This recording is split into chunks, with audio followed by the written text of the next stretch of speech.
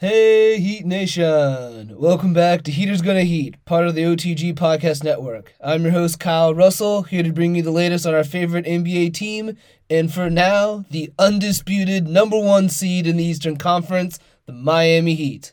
And that, has to be the story for the Miami Heat, despite all the adversity and everything we'll get into a little bit later on.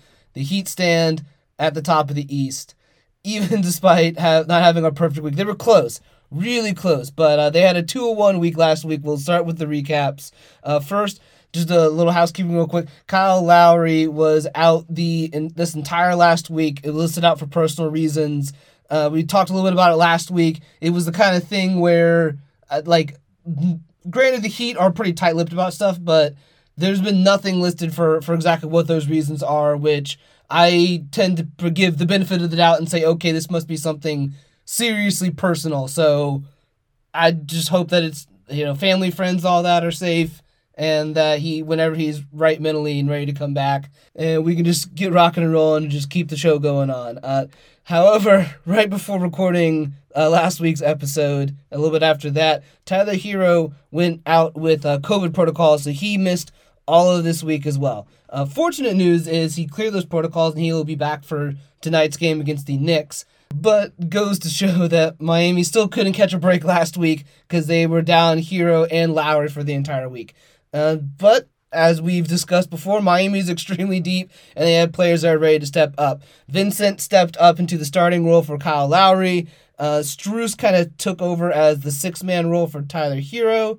And then Robinson, because Robinson became a staple in the starting lineup alongside Bam, just because those two have really good chemistry with each other offensively.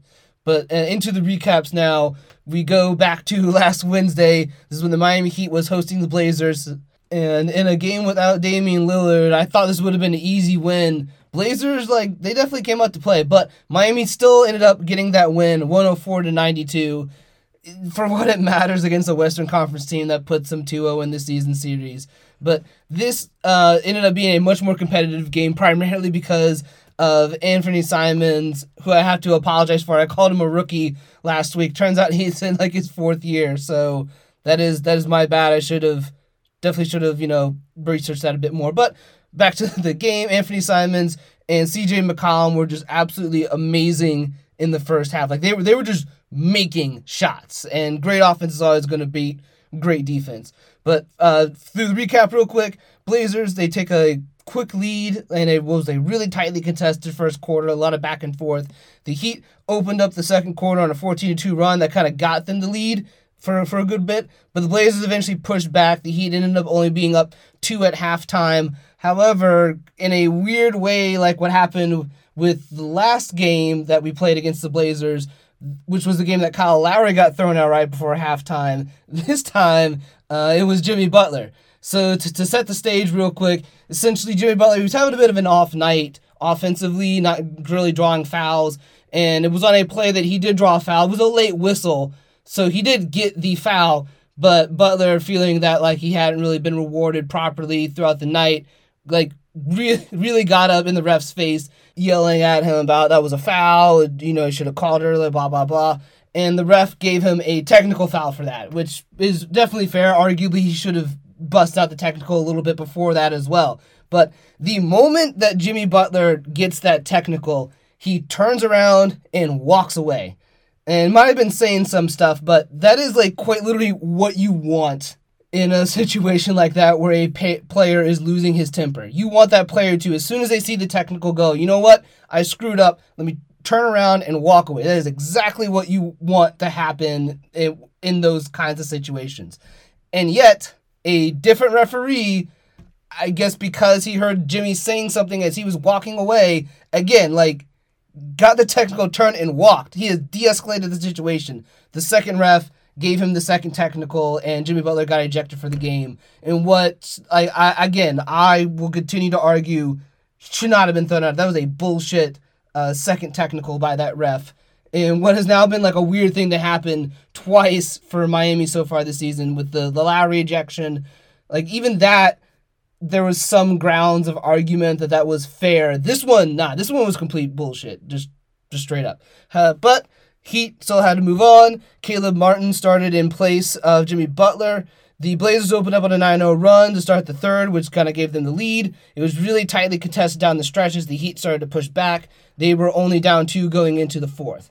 Then in the fourth quarter, they started jostling and were eventually tied at 87 with 7 minutes left when Bam Adebayo, he just took a page out of Jimmy Butler's book. Let me just be constant. Let me just keep everything flowing. And then in the fourth quarter, time to turn it on. And that's exactly what he did on both ends. He powered a 17-5 run to finish out the game, which is how Miami ended up 104-92.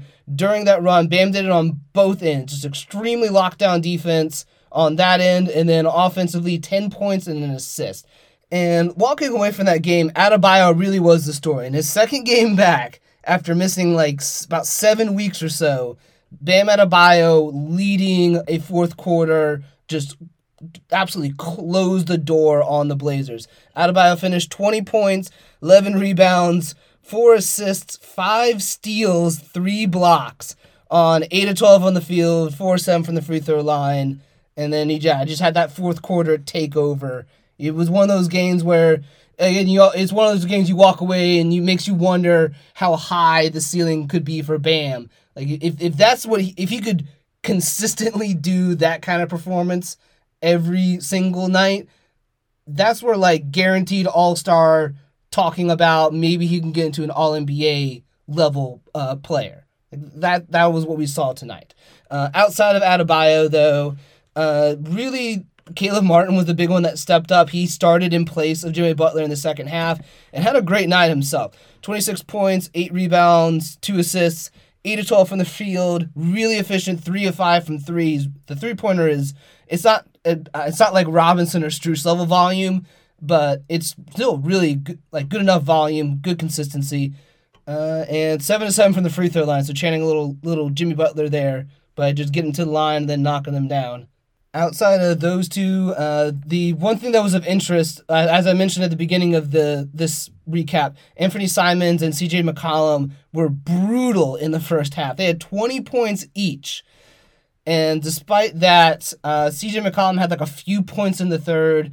But in the fourth, during that tie, during the tie itself and then after that, they only scored 2 points each. So whatever they had going in the first, Miami was able to adjust, and then they kind of cooled off a little bit as well. But between those two, they were just ice in the fourth quarter when it mattered the most. And that was that was something else that I saw really significant about the game.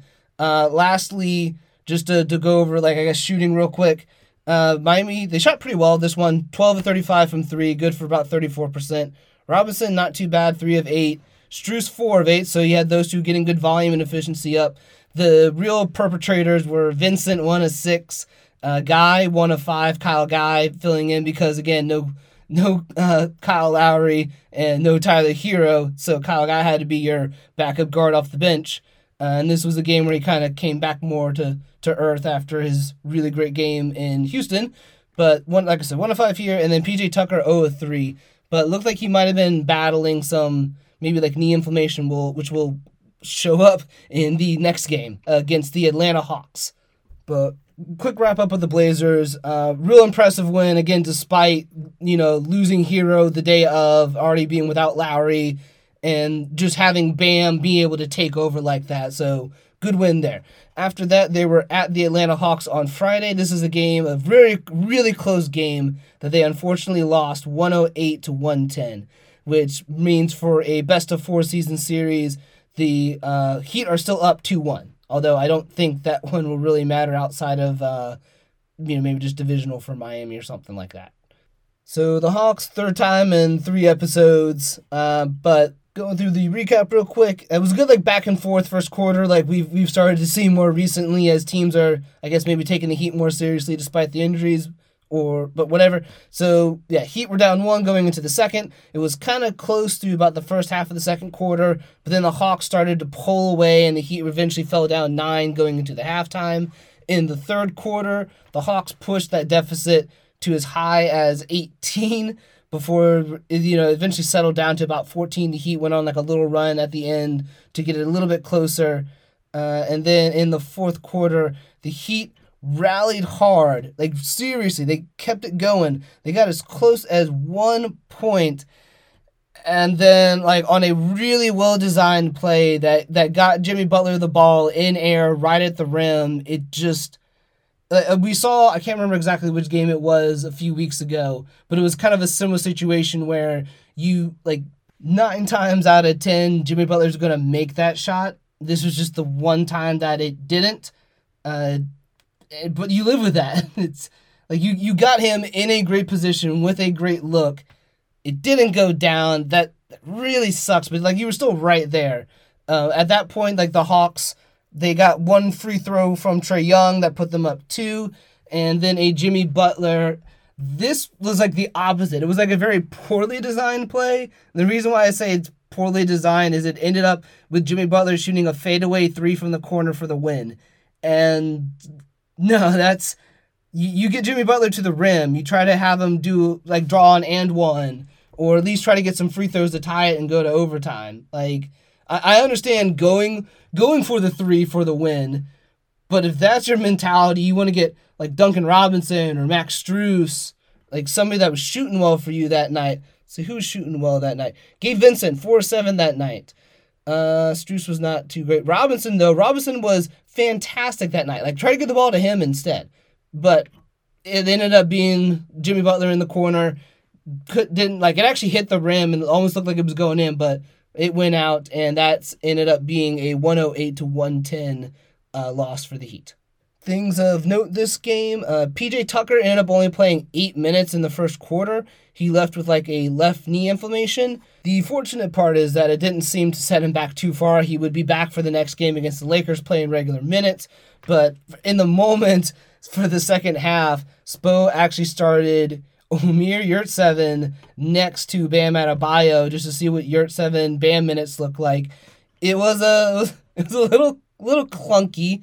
Like, not quite sure. Like, Bam wasn't quite sure what to do because Yurt was playing more of the screener and roll. It's kind of a weird way to phrase that. But that was what his role, that was his duties was to screen and roll and stuff like that. And that's usually what Bam does on offense. So he was kind of like floating around a bit more.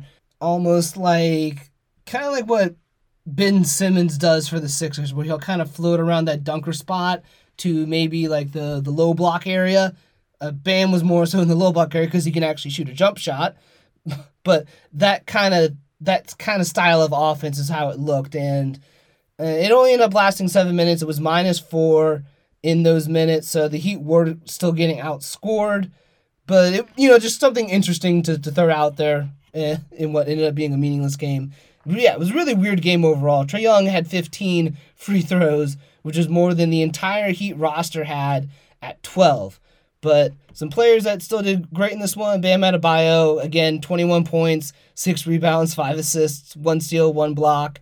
So all over, 7 of 13 from the field, 7 of 7 from the free throw line, and 8 points in the fourth quarter as the Heat were rallying back. Duncan Robinson, really efficient, 19 points, 1 rebound, 3 assists on 6 of 11 from the field, but 5 of 10 from 3. So got that volume and efficiency up there. Great game for Robinson. 2-3 from the free throw line. And during that, this is another reason why I was saying, like, if you want to go for the 3 for the win, get it to Duncan Robinson. He had 12 points in the fourth quarter, shooting 4 of 5 from 3. He was lighting the Hawks up. But I don't know, maybe credit the Hawks defense that they made sure Robinson couldn't get the ball. But I would have done whatever was needed to get Robinson that shot if you're trying to go 3 for the win. Overall, they shot not too well. 15 of 40 for 3, so they were able to get 40 attempts back up even with Bam and Butler out there. Good for 38% though, shooting. Like I said, Vincent, he was 4 of 7. Strus was only 3 attempts, not that great. Caleb Martin had a down 1 of 5, and then Kyle Guy and 1 of 3. But again, get the ball to Duncan Robinson, although counter argument, you shouldn't have been in that position in the first place because Jimmy Butler should have nailed the shot beforehand. But weird game. You have these losses happen. The moral victory there was the Heat were getting stomped, and they still got that game, and had that Jimmy Butler shot gone down, they probably could have won it. So you take that and you move on to the next one. I think that was kind of what the Heat were doing as well. They were looking ahead to the Los Angeles Lakers on Sunday, which is a game that they won 113-107. And it was also a game that LeBron James was playing in now FTX Arena to what was a surprising amount of LeBron fans. Like, I'm not quite sure if, I would probably imagine it's some combination of fans that follow a specific player, which would be LeBron James, and therefore now that he is on the Lakers, that's why they wear Lakers jerseys and root for the Lakers.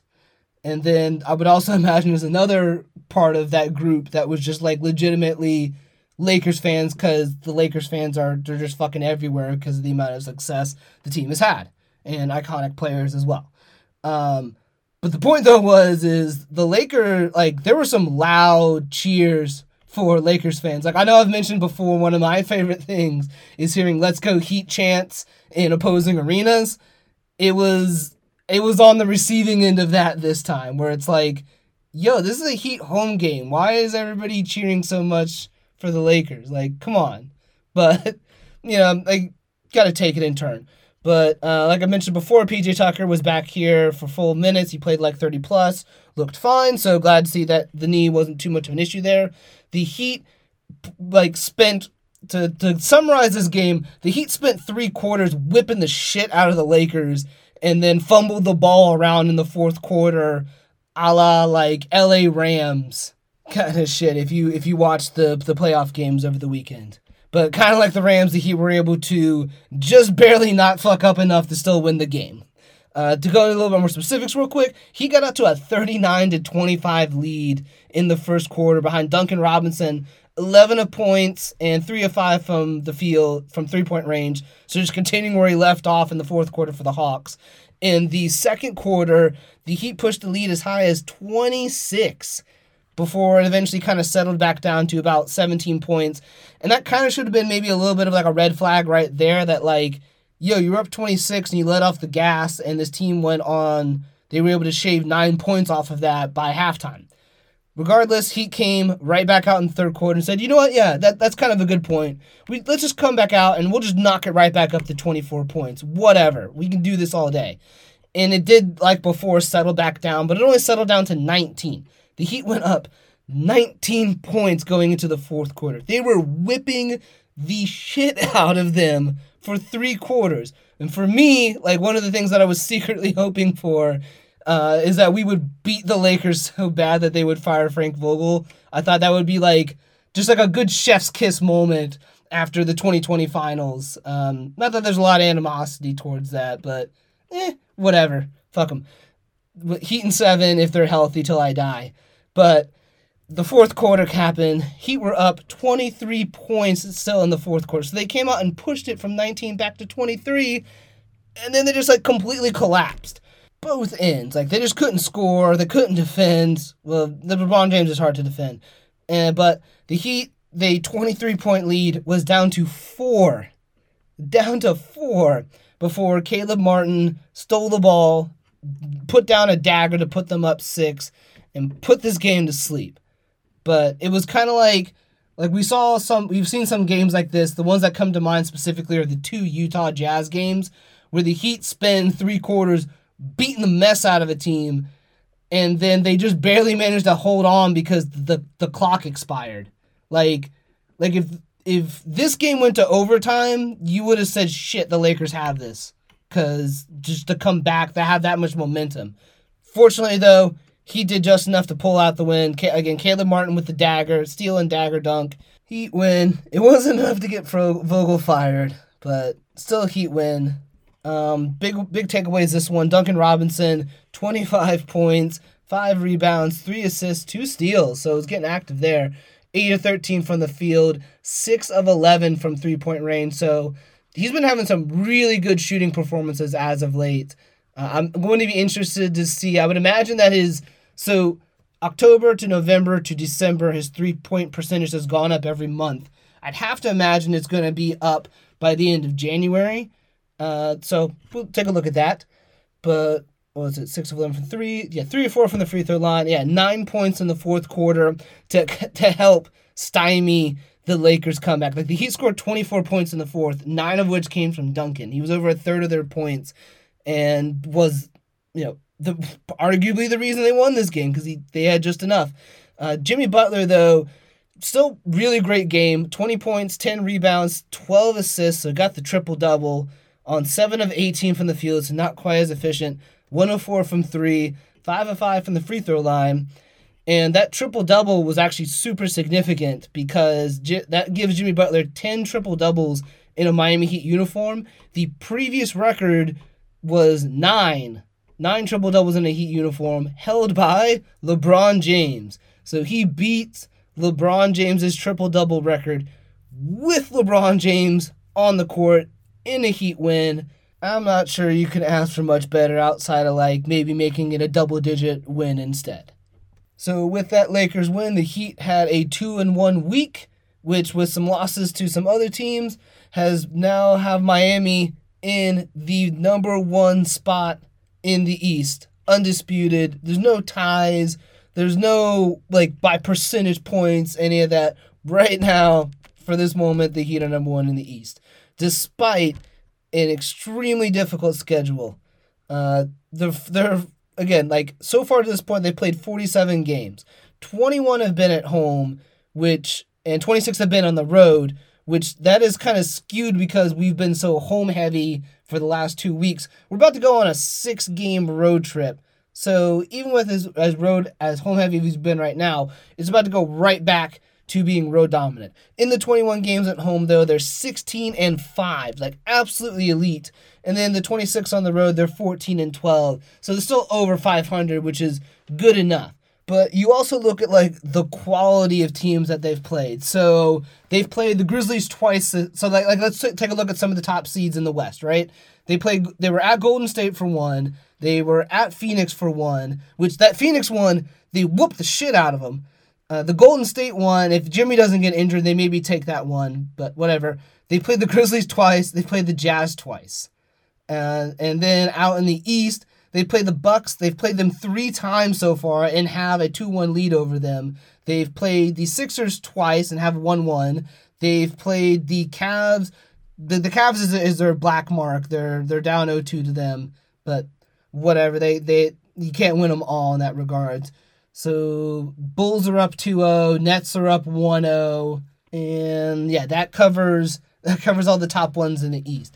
So they've played a lot of the tops of both conferences is kind of where I'm getting at, and yet still number 1 in the East.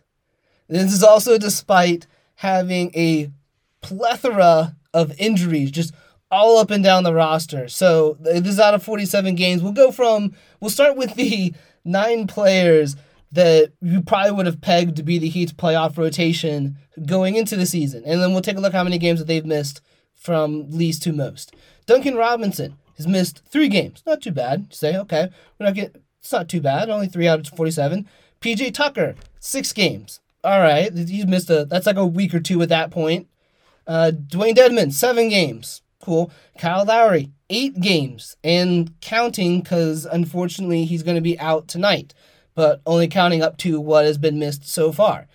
Tyler Hero, 9 games. Now we're getting up to 2-3 weeks out of this season so far. But Hero's back now, so great there. Then you get to the big ones. Jimmy Butler, your best player. 18 games he's been out so far, with little things here and there. The tailbone was I think 4 games or so. The ankle in Golden State was another 4 games or so. But he's been out for 18 games. That's over a third of your season so far. That's your best player gone for over a third of the season. Bam Adebayo has missed 25 games. He's missed over half of your season. That is your second best player. Then you go back to the bench, right? You've been without Markieff Morris for 37 games. He has not played since the Jokic injury. And as of right now, he's still being kept out for conditioning, which to me is it's a little bit, he had a neck injury, so his ability to keep up with conditioning isn't say, what Bam had where he hurt his thumb, where it's all right, you don't move the hand and you're fine. Like, you can't really condition without using your back. So I can understand the conditioning part. But he also got COVID. So he had a neck injury. Then he was trying to get back in shape. Then he got COVID. And now he's getting over that and just trying to get back into shape. But 37 games. And this was the guy that was part of Miami's bench, like a significant part of Miami's rotation to start out the season. And still, to round it out, Victor Oladipo, who has still not played a single game this year. Think back to like December when they were dying for anybody that they could put on the court. Or even like the end of December when it got to the point that they were going out there and signing Kyle Guy. Like, Oladipo still wasn't quite ready yet, unfortunately, to play that. But the go to show is, you look at those 9 players, and it is just, they have injuries up and down. And still, despite all those players in and out, and that includes some of your best players, like your 2 best players, Jimmy Butler and Bam Adebayo, missing significant time, over a third and over half of the season, respectively. Still, Miami Heat, number 1 in the Eastern Conference. 30-17 record.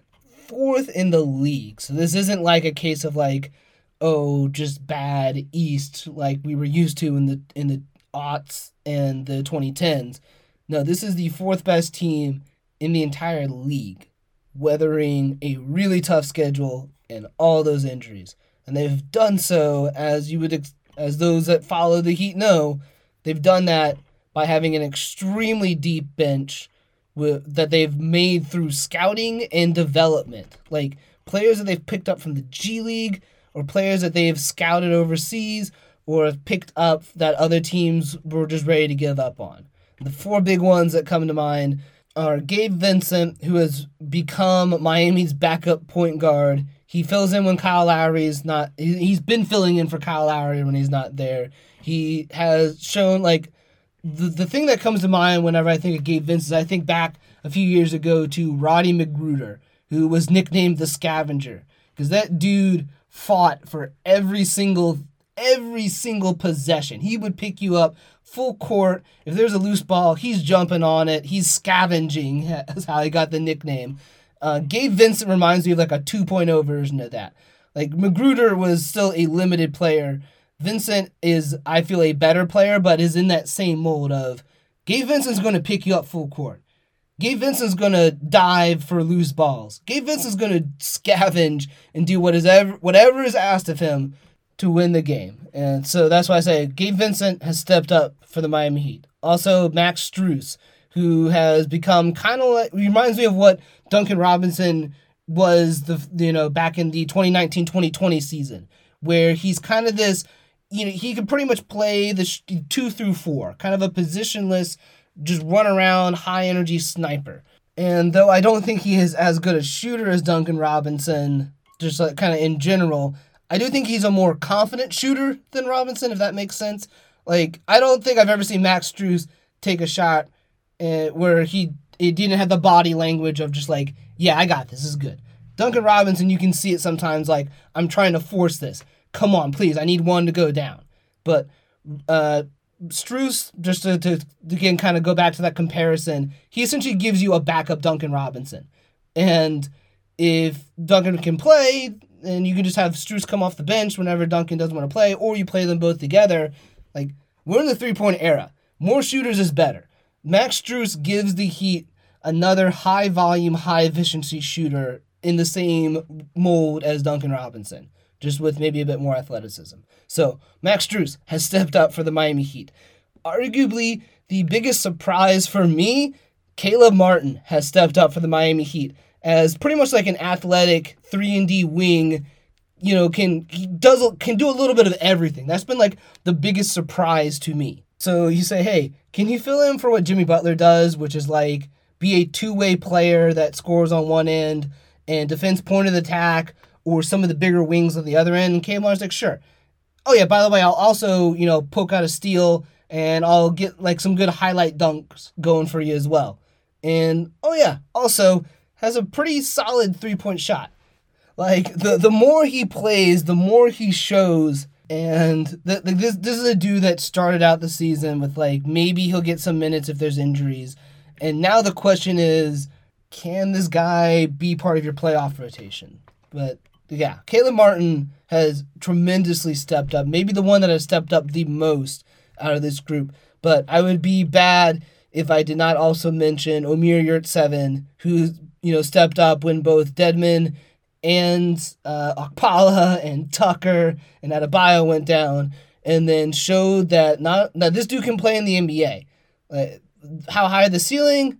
But the floor seems to be an NBA player, especially as a glass cleaner and potentially a budding facilitator. During the last few games where Bam came out, he was starting to rack up multiple assist games to the tune of 5 assists or 8 assists. I know one of them he had an 8 assist game. I think that was the Blazers one when Kyle Lowry went down because somebody had to step up for the playmaking. Point though is the floor for this guy. It seems NBA player. He stepped up when Miami needed somebody to play center, and as far as I understand, he's graciously accepted that. He's now going back to what was more of a breaking class of emergency role. But still, I feel good knowing that if something happens to Dedmon, or unfortunately Bam, hopefully nothing happens, but if it does, Yurtseven can step in and can at least do something positive for the Heat. And that's tremendous just for any NBA rookie on a championship level team. But those four, with those 4 and the 9 that I already mentioned, that's where we got to. I talked about this on a previous episode, that Miami can go 13 deep with players that have legitimate arguments for playing minutes, which, it's its own kind of problem, but is probably the biggest reason why not only is it that depth, but also the fact that we have Coach Spoelstra orchestrating that and moving the players around and getting them to try different roles and succeed in them. That's why Miami's at the top of the East right now, despite still not even getting to show their best, I would argue. And the reason why I say that, if you were to ask who the top 4 players on the Miami Heat are, and who would probably be in a closing lineup in the playoffs, it's going to be Jimmy Butler, Bam Adebayo, Kyle Lowry, Tyler Hero. And then, those are going to be the 4 that I expect in the closing lineup for pretty much every playoff series, barring some sort of really wacky scenario. And then that 5th spot is kind of where, it could just depend on the matchup or who's got the hot hand or something like that. But those 4, don't think there's much argument that those 4 are going to be out there. And those 4 have only played 13 games together. The Heat have only had 13 games this year where all 4 players have suited up for them. And lineups that have all 4 of those players only total 57 minutes for the season, a little over a game. It has been since November that they've had all 4 suited up for them for the same game, because Bam was out all December and January. And right when he came back was when Lowry, whatever this personal thing started for him. So they have not had all 4 of those players since November, and they've still climbed to the top of the East. But I know on the one hand it's isn't that bad because that means they're injury prone, yada yada. Sure. Counter arguments, they haven't had those 4, and they're the number 1 team in the East. That's their floor. Imagine when they get the 4 of them together, what their ceiling could be. To me, title contender. That's the ceiling. But zooming out and just kind of looking at the totality of it, I am going to once again, and more in depth, make the pitch for Erik Spoelstra to be in the Coach of the Year conversation. And what I did was I went through and I just looked at a few different betting sites, just because people that put money on this kind of stuff typically do much better analyses. So if you look at 4 or 5 of them, you can kind of get an idea of who are the players in Coach of the Year. And so far, there's actually kind of a consensus top 5 for Coach of the Year, which Spoelstra is not one of them. And yeah, let's poke some holes in some of the arguments for these top 5 and where Spoelstra, I will try to argue, has done a better job. So first on that list, Steve Kerr in Golden State. So for this, Steve Kerr's already won Coach of the Year once. Like, Spoelstra has not. Spoelstra's had a much longer, arguably equal-level career and has had to deal with equal-level stuff that Kerr has, but Kerr already won one. He did win it for the 73-win season, so that's kind of fair. But I would say because he's already won one, like, you already got it, man. We got to reward Spo for this.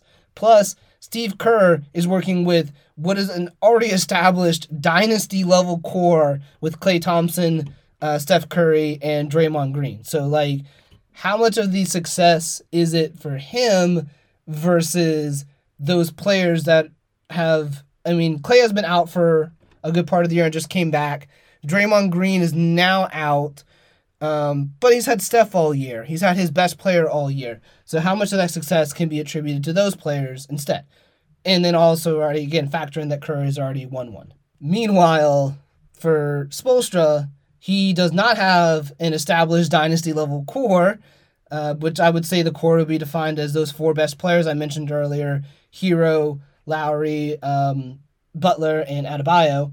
They have not won multiple championships, so we don't know if they're quite necessarily a dynasty-level core. And also, again, Butler and Bam have missed significant amount of time, while Lowry, all four have missed significant amounts of time, with Butler and Adebayo missing even more significant. So for that, I'd say Spoelstra's done a better job than Steve Kerr. Next on the list, J.B. Bickerstaff in Cleveland. This one's actually pretty easy. J.B. Bickerstaff was the coach for the Cleveland Cavaliers last year, and they were an absolute disaster. Sure, they got Jared Allen at the in a trade, which is now part of their core at the moment, and they already had Darius Garland, but those two weren't doing shit for Cleveland. They were at the bottom of the East last year.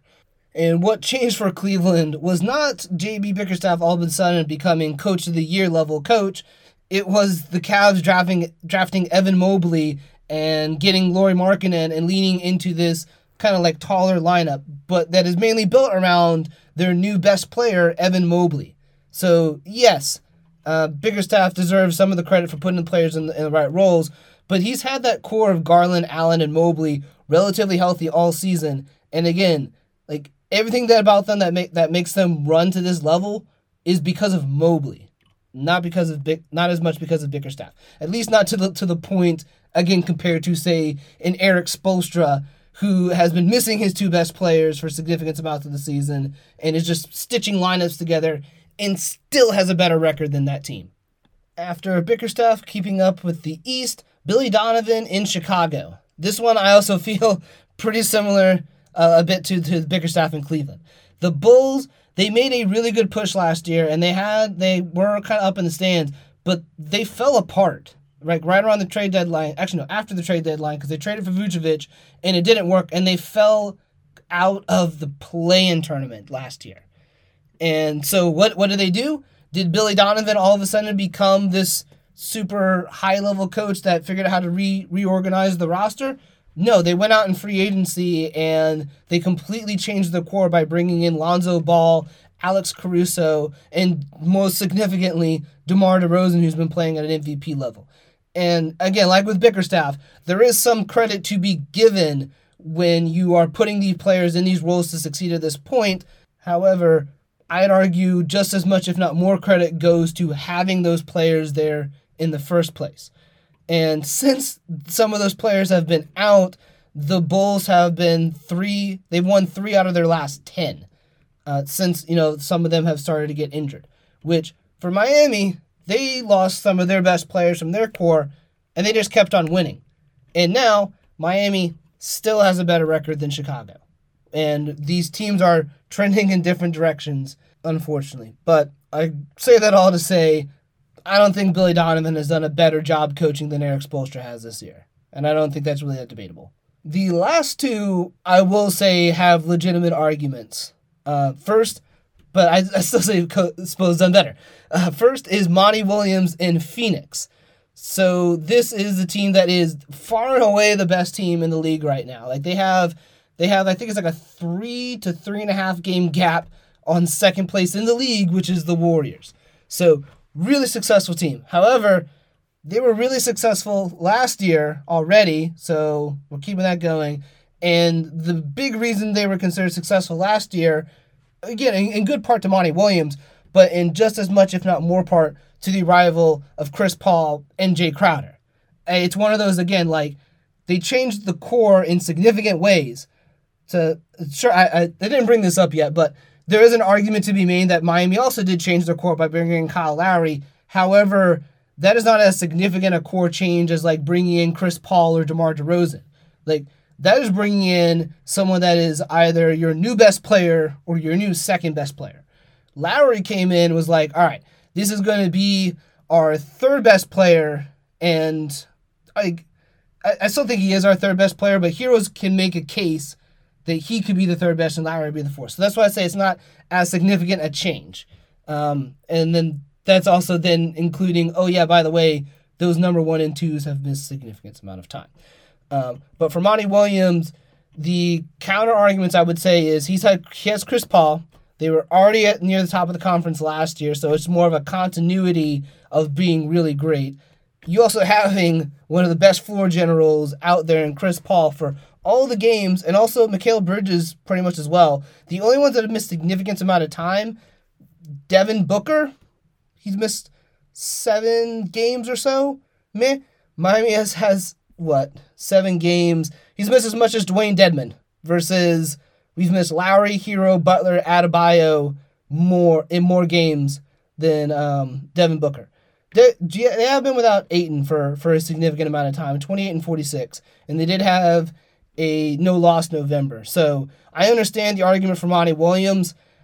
I still think that he has not had as difficult, like he has had all the success, but he has not had as much difficulty as Eric Spoelstra has, whereas Spoelstra has both success and difficulty. And last on the list, Taylor Jenkins out in Memphis. And this is also one I think he can make a good case for.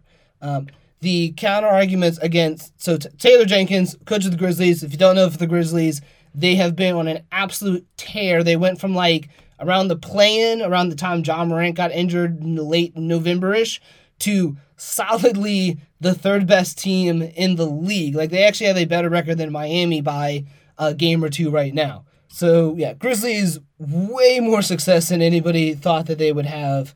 But what I would argue against Taylor Jenkins is this as much about, him being a good coach and getting those players, or is it also about John Morant stepping up and being a clear all-star to good case for all-NBA type player? The Heat, as much as I love the Heat, counter argument, John Morant did miss a good amount of time and they still won without them, but still there's a difference between missing John Morant for 10-ish games versus Jimmy Butler for 18 and Adebayo for 25. And then counter that, John Morant's going to make the All-Star game and might have by the end of the year, I would not be surprised to see him on All-NBA either. I haven't looked at All-NBA at all, to be honest, but off the top of my head, I wouldn't be surprised if he's on there. For the Heat, Jimmy Butler might get selected, but I wouldn't be surprised if the Heat don't have any All-Stars. The ones that would have a case for it have missed too much time. And Adebayo and Butler have missed a ton of time. And Hero is not quite there either, and Lowry, not quite there either. Might be able to get Jimmy Butler to All-NBA by the end of the season. Might, but I would say John Morant has a better chance of being All-NBA versus Jimmy Butler. So, still, I say that Taylor Jenkins, like Monty Williams, those two have had more success than Spo. That is true. But they have not had to do it under the degree of difficulty that Spo has had with losing half the roster in December, and then when you get that half back, losing the other half, and having to go 13 deep into your roster and still win games and still have the number 1 in the East for the moment. So, yeah. Spo, the other 3 that I mentioned, Billy Donovan, Bickerstaff, and Kerr, I wouldn't be surprised if those 3 drop out and Spo starts to trend up into that third spot. And then I think it will be a three-man race between Monty Williams, Taylor Jenkins, and Eric Spoelstra. And if the Heat finish with the number 1 seed, I think you have to give it to Spoelstra for both degree of difficulty, amount of success, And then just the career achievement that Spoelstra, despite being the second longest tenured head coach in the league, has not won Coach of the Year when he's clearly been deserving of it, if you look at the totality of his career. So, to wrap up this episode, it's already gone 45 minutes in, we'll take a quick look at the standings and then just some of the stuff as we look ahead for the next week for the Miami Heat. So, as I mentioned before, Heat currently first in the East, although it is still a very tightly contested race. That's why I always try to preface it like for now, because the 2 through 6 seed is our teams that are only half a game to 2 games back of the Heat.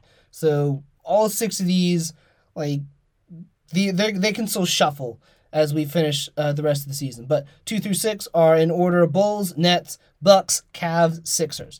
So that same group as before. The only real differences from last week are the Charlotte Hornets, who have started to pull away a little bit from that 7 to 11 group. The Hornets currently are 4.5 games back of the Heat for the 7th seed. And yeah, they're just kind of by themselves because there's a 1.5 game gap between the Hornets and the 8 through 11 seeds, which cover everything from 6 games back to 7.5 games back of the Heat. This group is the Raptors, Celtics, Wizards, and Knicks. So, man, the Wizards fell hard. And the Knicks still on the outside looking in. So, yeah, only major difference outside of the Heat being undisputed is the Hornets starting to separate themselves a little bit. But looking ahead now, the Heat will be finishing up a 4-game homestand this week. And then they're going to start a 6-game road trip, it was originally supposed to be a 5-game road trip, but if you remember right near, it was like end of December, beginning of January, I think this end of December technically, they had a game against the Spurs that got postponed because the Heat couldn't field enough players, so that game has got moved to the beginning of February for this road trip, so now that makes it a 6-game road trip. The good part about this is the last major, I would say last really big road trip for the Heat for the entire season. After this, there is one 3-game road trip at the end of March. And then all their other road games are either 1 or 2 road games, very half a week at most to even a few days. So their last major road challenge is coming up, and then after that, it should just kind of be smooth sailing. The Heat are still going to be without Kyle Lowry as far as tonight. Again, listed for personal reasons. But Tyler Hero is back. He cleared protocols yesterday, and we're happy to have him back. The Heat will be hosting the New York Knicks tonight. This is a New York Knicks team that is 23-25, which is good for 11th in the East. So on the outside looking in, this will be the first of a 3-game season series against the Knicks. Hopefully, the season series shouldn't matter. They're at 11th, we're at 1st. Hopefully it doesn't matter. But it's good to beat the Knicks. Little 90s Knicks versus Heat. Good times. Let's see. So for the Knicks, this is game 2 of 3 for a road trip for them. They were at the Cavs on Monday, so yeah, they had Tuesday off. We've had Monday and Tuesday off, so both will come in rested. For significant injuries for the Knicks, they are going to be without Derrick Rose, which is significant for them scoring-wise, because now the only threat I feel for Miami, on the defensive end for Miami, is just dropping the random scrub Heat killer legend Evan Fournier, which I had a friend that roots for the Magic, and he's like, oh man, Evan Fournier, I don't mind missing him. I'm like, dude, you should just look up the stat lines when Fournier plays the Heat. It's kind of like Malik Monk. It's like there's a vendetta or something. But yeah, that's why I put down for the notes. Just stop random scrub Heat killer legend Evan Fournier. Nobody else really on the Knicks scare me offensively. Defensively, the Knicks seem like they have a good interior defense. So yeah, just drive and kick, spray, pick up a solid win. This should not be a contest. This is an opportunity for Miami to rack up what will hopefully be an easy win. Then on Friday, they're going to host the Los Angeles Clippers.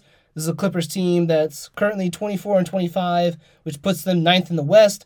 Since they're in the West, we only play them twice. We lost that first game. I think that was the overtime game. No, that was the night after the overtime game with the Lakers. Yeah, and then we played the Clippers the next night. Yep. But yeah, we lost that one, but it's West, so it's whatever. This is game 6 of 8 for a really long road trip for the Clippers. They'll be at the Magic on Wednesday, so about the same amount of time as the Heat, but they'll have been on the road for a significant amount of time, so they might be starting to feel it by the time they play us. Also, this is a team that is without their two best players in Kawhi Leonard and Paul George. So, significantly easier team. Defensively, no one scares me at all. So, the thing that I put down here is just don't fall into the trap. If you have a team that nobody scares you, you can kind of get too lax, and then that's where you get like the random scrub heat killers going off on you. So just this is not a team that should be scary, and make sure that you make them not look scary, if that makes sense. Offensively, just try to get to some of the mid-range. Like the Clippers do a good job of limiting threes and shots at the rim. So, you got Jimmy Butler, you got Bam Adebayo, you got Tyler Hero. Go to the mid-range. That's what the three of them are pretty good at. But I do think this will be a solid win for Miami. Just because, again, it's a Clippers team that is going to come in a little bit tired off a long road trip and doesn't really have the top-level talent to really scare you, so long as you take them seriously. Where things get a little bit tricky is the following day, Saturday, where the Heat will host the Toronto Raptors to finish off their homestand. This is a Raptors team that's currently 23-22, has them 8th in the East. So far, the Heat are ahead 1-0 in a best-of-4 series, and if the Raptors were to go, the Raptors are one of the fringe teams where that season series could matter. This is game 2 of 3 that's on the road for the Raptors. However, the Raptors will have last played on Wednesday at Chicago, so tonight they'll be off Thursday, Friday, so they'll be pretty well rested for the Heat on Saturday, whereas the Heat will have the Clippers on Friday. And sure, it is at home, but they'll have to have played on Friday and then do a back-to-back on Saturday. So I would say big rest advantage for the Raptors there. Also adding into that, this could be good or bad. Currently for the Raptors, both Van Vliet and Scotty Barnes are questionable tonight. That's two of their best players. So on the one hand, that might mean that something's bad for them and maybe they don't play Saturday. On the other, they could just rest tonight and those two would be extremely well rested for a Saturday game. So I'm going to assume that they still play and they'll just be extremely well rested. So for defense for Miami, stop Van Vliet. And then limit fast break opportunities.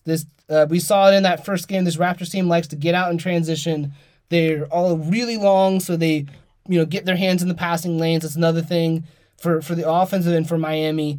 Watch out for their length when passing. Find better passing angles because this Raptors teams love to get a hand in there and then get out on the fast break. So it's like a defense to offense style. So if you focus on the offensive end, you can limit their fast break opportunities on the defensive end. And then just try to shoot some more threes.